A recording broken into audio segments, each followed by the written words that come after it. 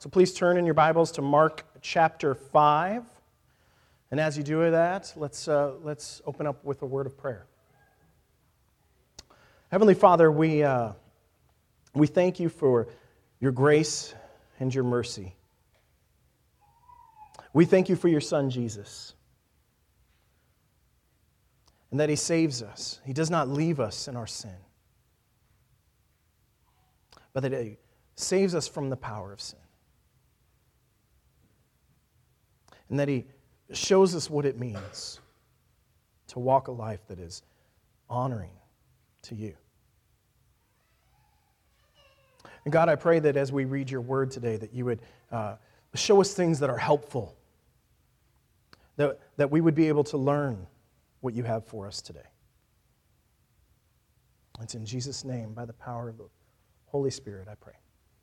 Amen. Well, I really like this passage. It's a familiar passage, as I'm sure many of you will realize as we start to dig into it. But I have a little bit of a different view on this passage than maybe a lot of people do. See, I see Jesus acting as almost like a covert agent. In my mind, I see the scene from, now this might date me a little bit, but I see the scene from Delta Force when Chuck Norris is like coming up out of the water all slowly. That's the image that I get in my mind. Is Jesus sneaking behind enemy lines to free prisoners that are held captive by an evil empire. That's the image that I get in my mind. And I hope as we dig into this, you begin to see that, and you begin to see that in many ways. When we're called to follow Jesus, that we're also called to operate in this covert way. You heard Joe talk about it a few weeks ago about being subversive, and that Jesus was subversive. In other words, he was operating in a way to subvert the power of the world as he freed people from it. And it's this idea that is popularized by Eugene Peterson in the book The Contemplative Pastor, as Pastor Joe made reference to. But I hope as we dig in that you begin to see that a little bit, and you begin to see yourself as being able to follow after Jesus in his footsteps and operate in the same kind of a way. As we dig in, you're going to see several things. One of the things that you're going to see is you're going to see the state of a man that is being held captive by evil spirits. The state of a man that's held captive by evil spirits. And you're going to see that Jesus displays his power when he frees that man. When he frees that man of captivity. And you're going to see the response to God's power. How do people respond to it? And then we're going to ask the questions, how do we respond to it? And then we'll talk about what we can do to walk in the manner that Jesus is showing us. So, with that, let's go ahead and dig in. Mark chapter 5. And as we approach this, you'll remember the path that we've taken in the book of Mark so far. That Jesus has called the disciples. And he calls them and just says, follow me. And he commissions them in chapter 3 to be near to him, to be with him. And that they would go out and share the gospel. So he commissions them. And they're brought in closely. They're part of this inside group that they hear the parables, but they also receive private teaching from Jesus. And they see the miracles taking place. And you'll recall from last week that they boarded this vessel and they're crossing the Sea of Galilee and a storm arises, right? And even after all of that training and seeing Jesus' miracles, they fear. And that passage ends with the question, who is this? That even the wind and the waves obey him. And I made a point last week to point out that's always been God. Always, God is the one who the wind and the waves obey. And you see that over and over again in the Old Testament. But yet the disciples ask that question, even after seeing everything, as they follow Jesus. And this passage answers that question. So I like to do these together. I think I think there's a reason Mark orders it this way. So let's dig in. Mark chapter 5. And the first thing that we see is we're going to see the state of a man that is held captive by evil spirits. They came to the other side of the sea, into the country of the Gerasenes.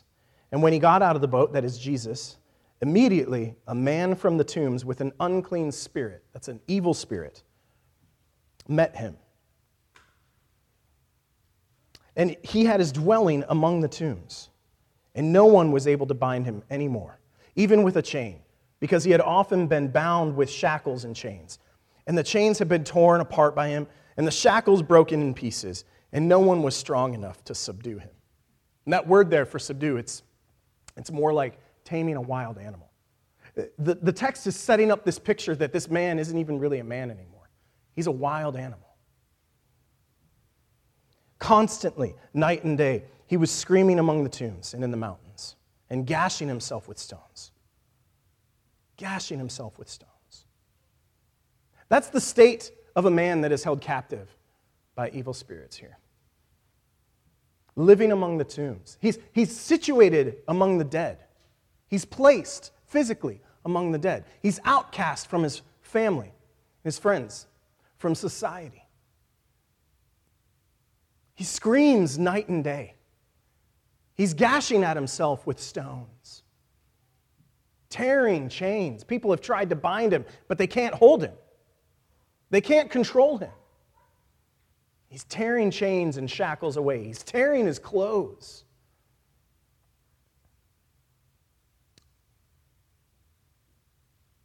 That's the picture of the man that we see here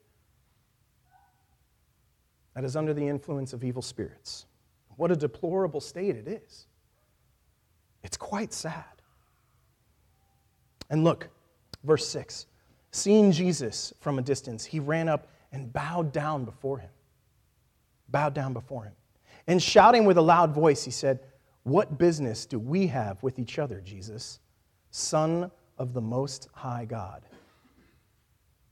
I implore you by God, do not torment me." There's your answer to that question.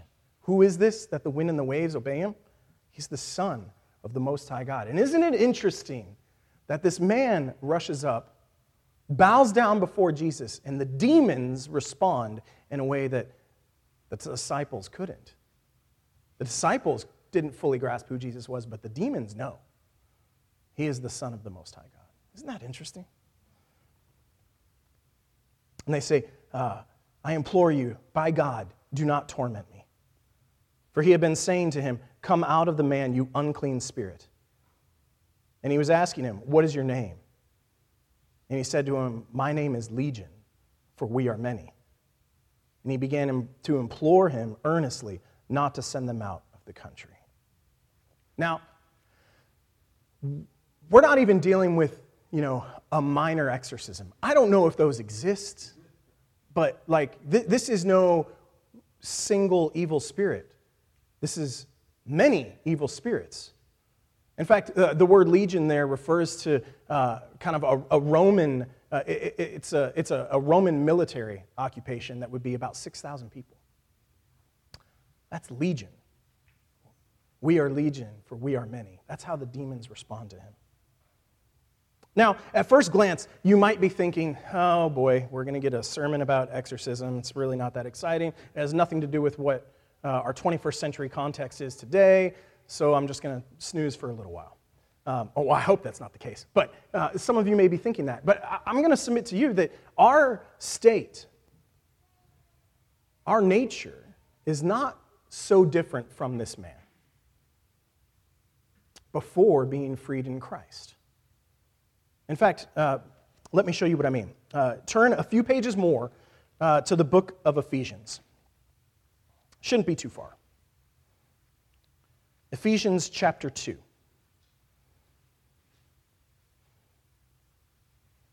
As you turn there, we're going to see what the Bible says about our state before Christ. Ephesians chapter 2, beginning in verse 1, it says, "And you were dead in your trespasses and sins, in which you formerly walked according to the course of this world, according to the prince of the power of the air, of the spirit that is now working in the sons of disobedience. Among them, we too all formerly lived in the lusts of our flesh, indulging the desires of the flesh and of the mind, and were by nature children of wrath, even as the rest. That doesn't sound too far off from this other man. Situated among death, that you are dead in your trespasses, that you're under the power of the prince of the air. That's a reference to Satan. That you see evil spirits working in the sons of disobedience. Before placing your faith in Christ, if you are in Christ today, that's the state that you were in. That's what Ephesians is making the case for right here.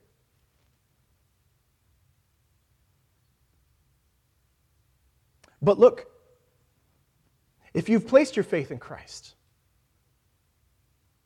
if you have said that, Jesus, I need you. I can't do this on my own. I need you to save me, and I believe in you. Look at verse 4. But God, being rich in mercy because of his great love with which he has loved us, even when we were dead in our transgressions, made us alive together with Christ. By grace you have been saved. You've been transferred from death to life.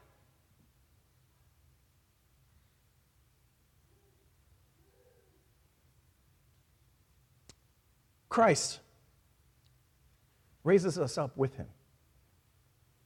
He seated us with him in the heavenly places, so that in the ages to come, he might show us the surpassing riches of his grace and kindness toward us in Christ Jesus.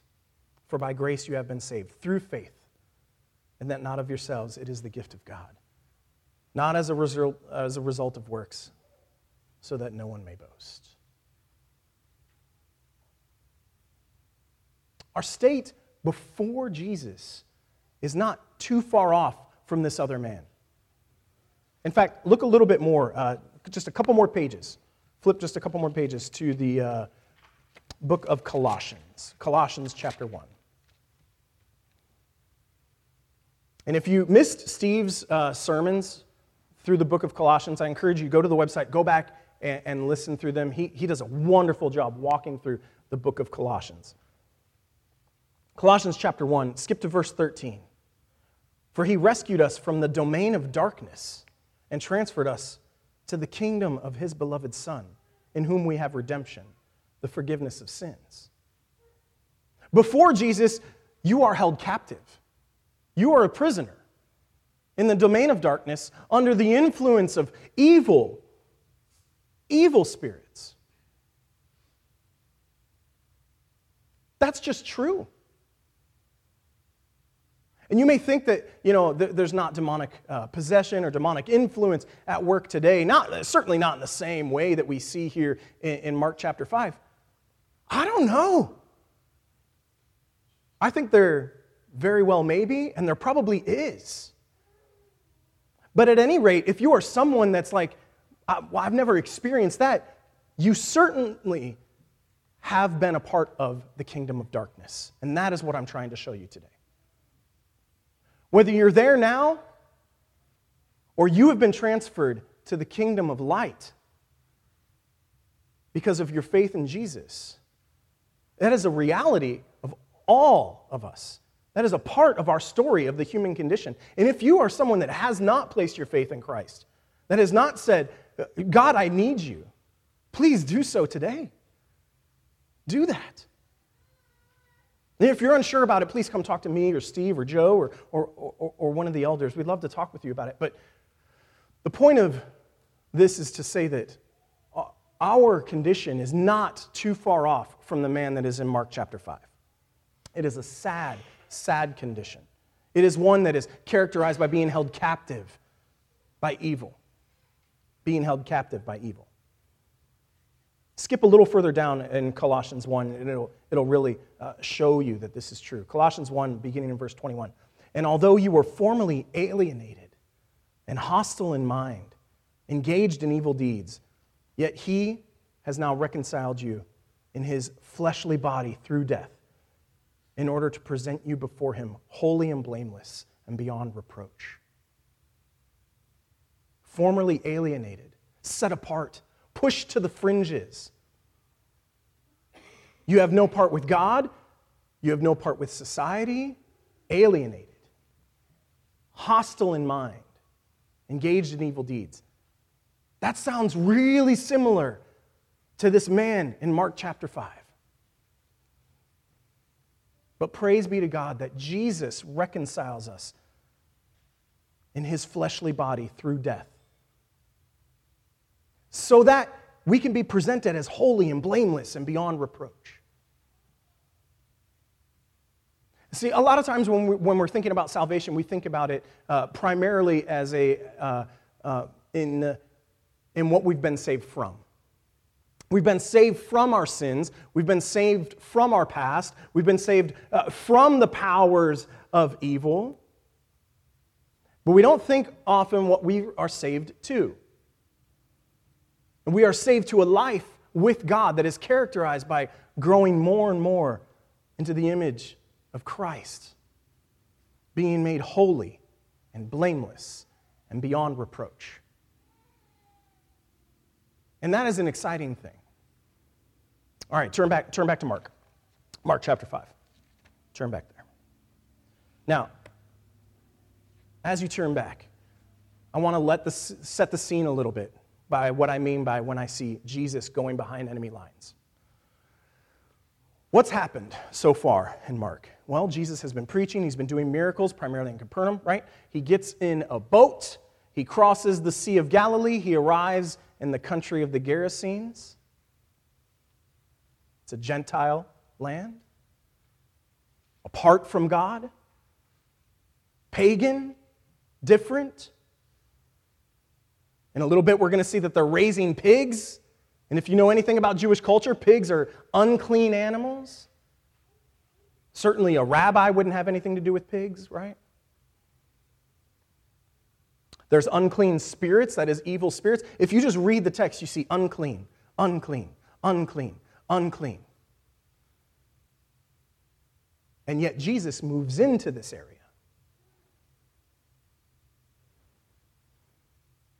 To save someone who is held captive. He's going behind enemy lines.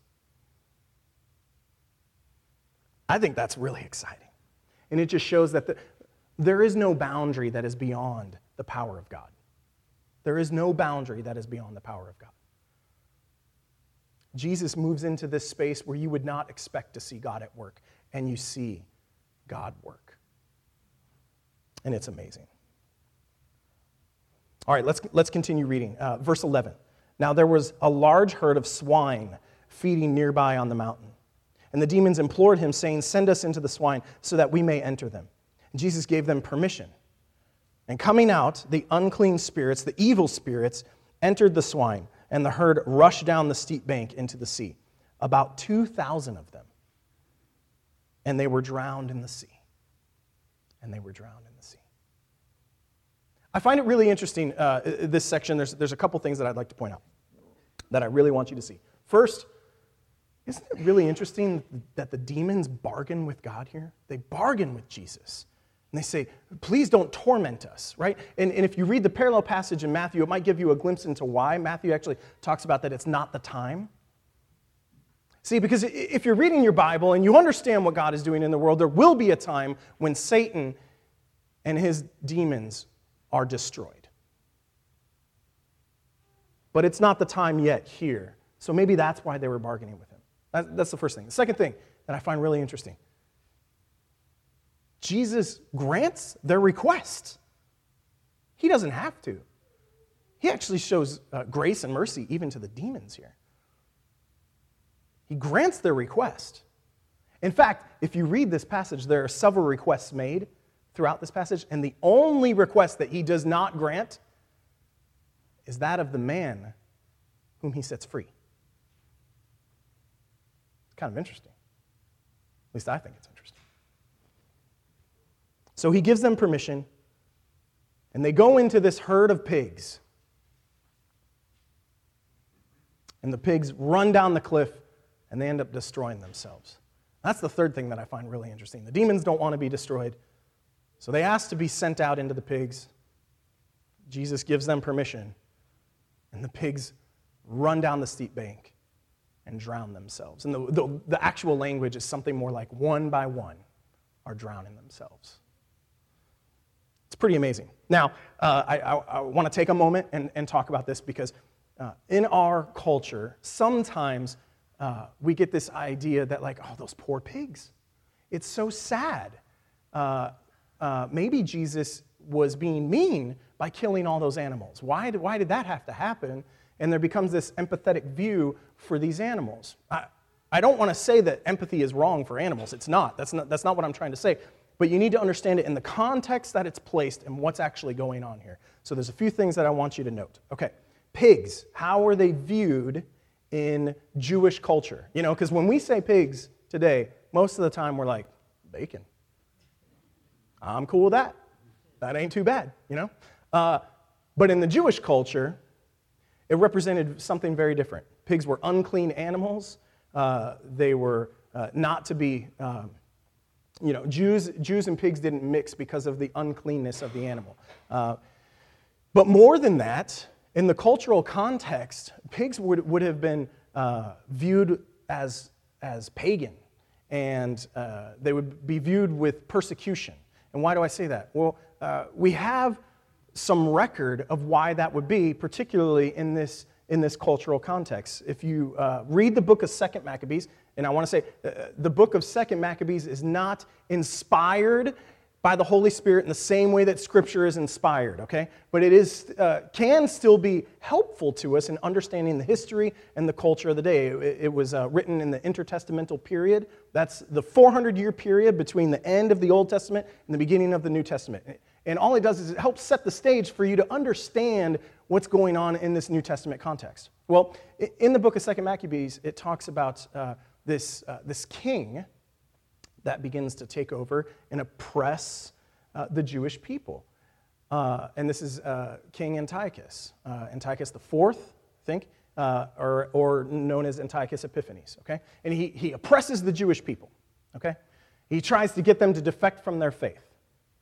And that's where we get this idea of the Maccabean revolt. That's what happens. They revolt against this rule, okay? What does it have to do with pigs? One of the ways that he would persecute the Jews is he would force feed them pig flesh.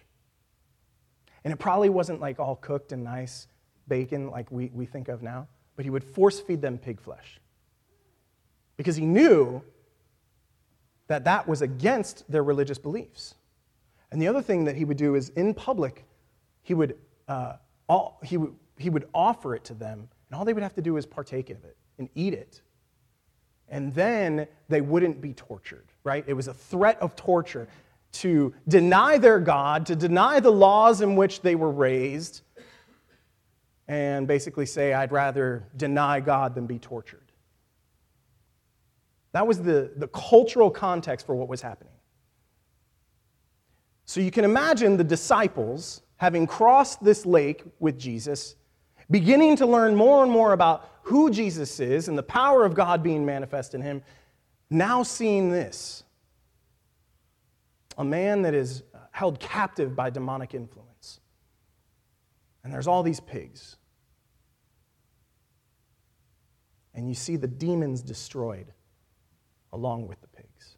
That's the cultural context that's actually going on.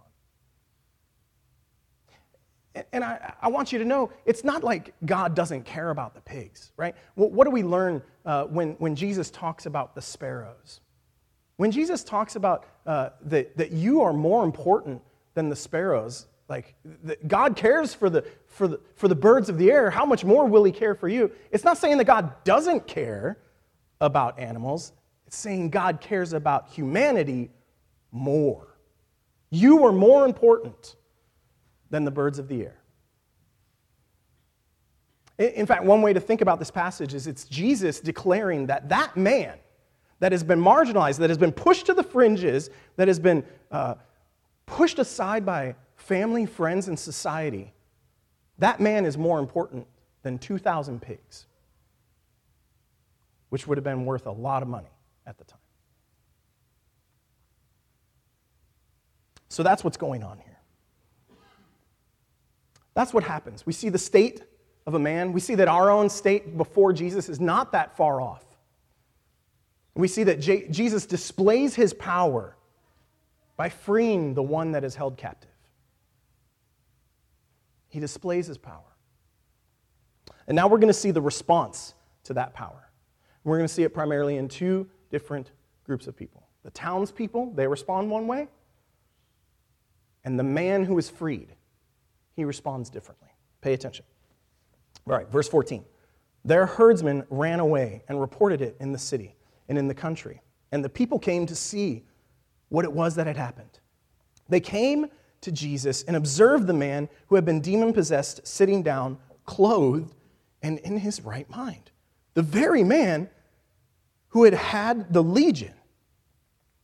And they welcomed him. And they cheered and they said, "Praise be to God that this man has finally been set free. You can rejoin our society. And oh, Jesus, will you come? Will you come dine with us? Will you come show us the wonders that you've done here?" No, that's not what they do. They became frightened. They became frightened. And those who had seen it described to them how it had happened to the demon-possessed man, and all about the swine. And they began to implore him to leave their region. They began to implore him to leave their region. See, the townspeople saw something amazing because of the power of God.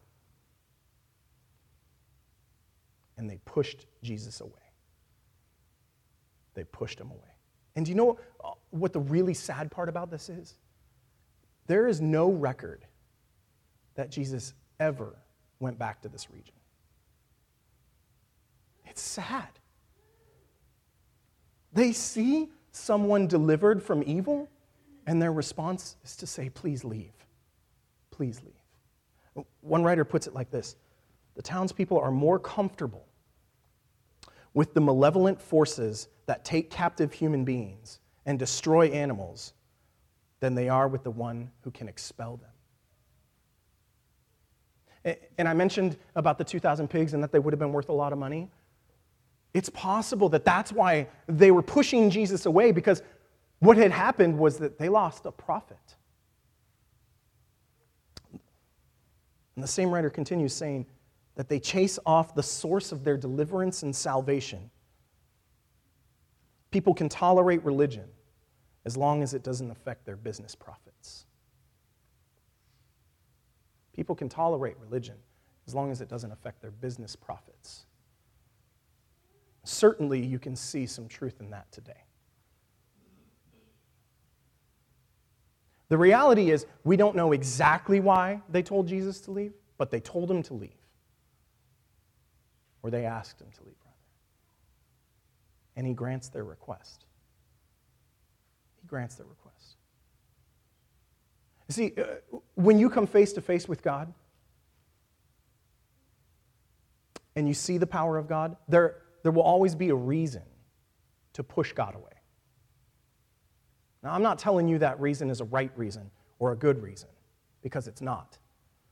But you can invent a reason to push God away. And I hope you don't do that. Instead, I hope you respond the way that the man responds.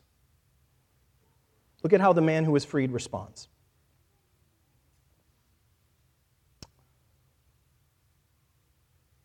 It says, as Jesus was getting in the boat, the man who had been demon-possessed was imploring him that he might accompany him. The man wanted to be with him. It reminds me of Mark chapter 3, verse 14, when Jesus commissions his disciples to be with him. That's part of being a disciple. Part of following after Jesus means to be with Jesus. He wants to accompany him. But he did not let him. And he said to him, "Go home to your people and report to them what great things the Lord has done for you." and how he had mercy on you. And maybe Jesus left the man there because he was being pushed out of the region. And Jesus certainly could have said, whoa, hold on. Like, I did this amazing thing here. In fact, look at this. Whoosh, here's 2,000 pigs I just created. Are we good now? Can I stay? Can I free you from your bondage? Can I help you? Jesus could have done that, right? But we don't see that. Instead, he abides by the people's request as he's being pushed away. But he leaves a man there. He leaves someone there. And what does the man do? And he went away and he began to proclaim in Decapolis what great things Jesus had done for him. And everyone was amazed. The man joined the team. He joined the team. He was like, I'm behind enemy lines. I'm going to stay here. I'm going to engage in the same way that I saw Jesus engage, and I'm going to tell people. I'm going to win the hearts and minds of people. I'm going to show them the power of God that happened in me.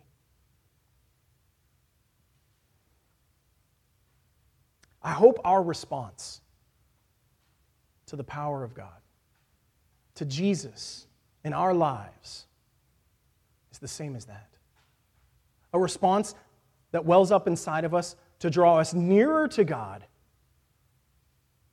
for the purpose of being able to tell people about the amazing things that God has done for us. That's how we begin to operate as a covert agent. Sometimes, when I'm brushing my teeth and I'm looking in the mirror, I see myself just like putting on tiger stripes on my face. It's like, all right, it's time to go into battle. And I'm not going into battle armed in a way that you might think, but I'm going into battle because there is a kingdom of darkness. And I'm tired of people being held captive by it. I hate it.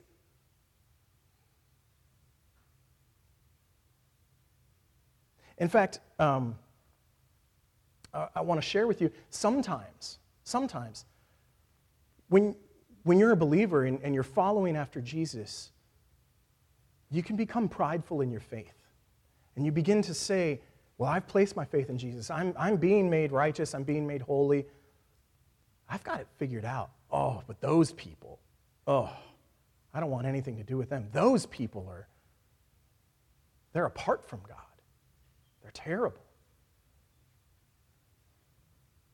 One of the things that I hope you see in this is that God views people as being held captive, needing to be set free.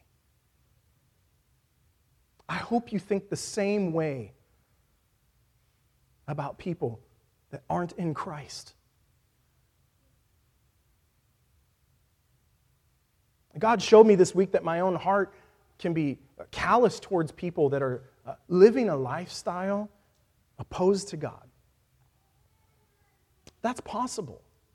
But praise be to God that the Holy Spirit works in me to show the areas that that's not helpful. That I need to view people in a way that is helpful.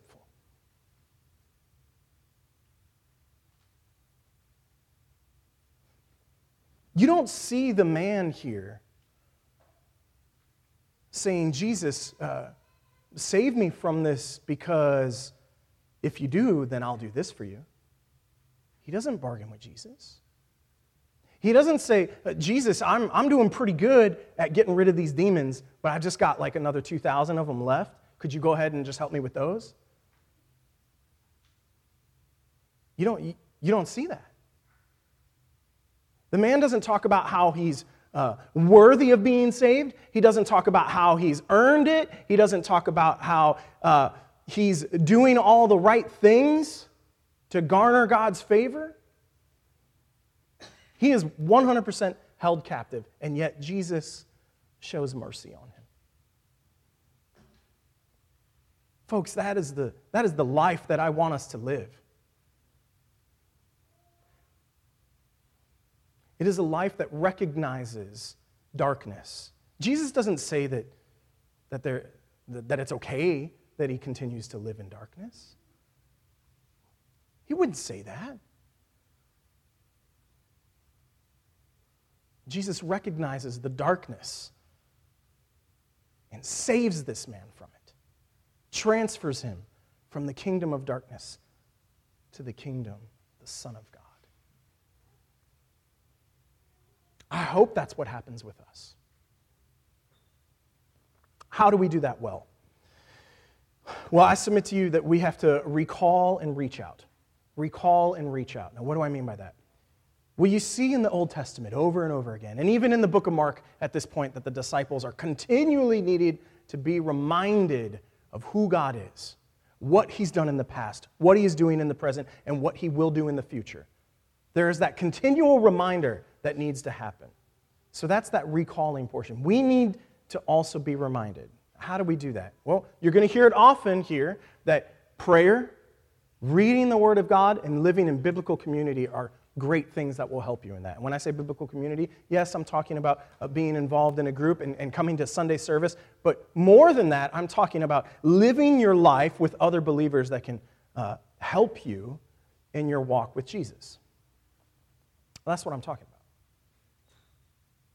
But beyond that, how can you recall? Well, journaling can be a really great tool. And specifically, prayer journaling can be very powerful. And one of the most effective ways that I've seen this done is you get a little notebook, all right? And maybe you do your prayer time in the morning, and you do your reading, in the scriptures. And then you can have this little prayer journal, okay? And just draw a line down the center of the page, and on one half of the page, you write prayer requests that you have, that you're praying for, and maybe that other people are praying for, and you can continue to pray about those things. And on the other side of the page, write down when those prayers are answered. Maybe put a little date there to help remind you more and more the work that God does in your life and in the people's lives that you interact with. That can be really helpful.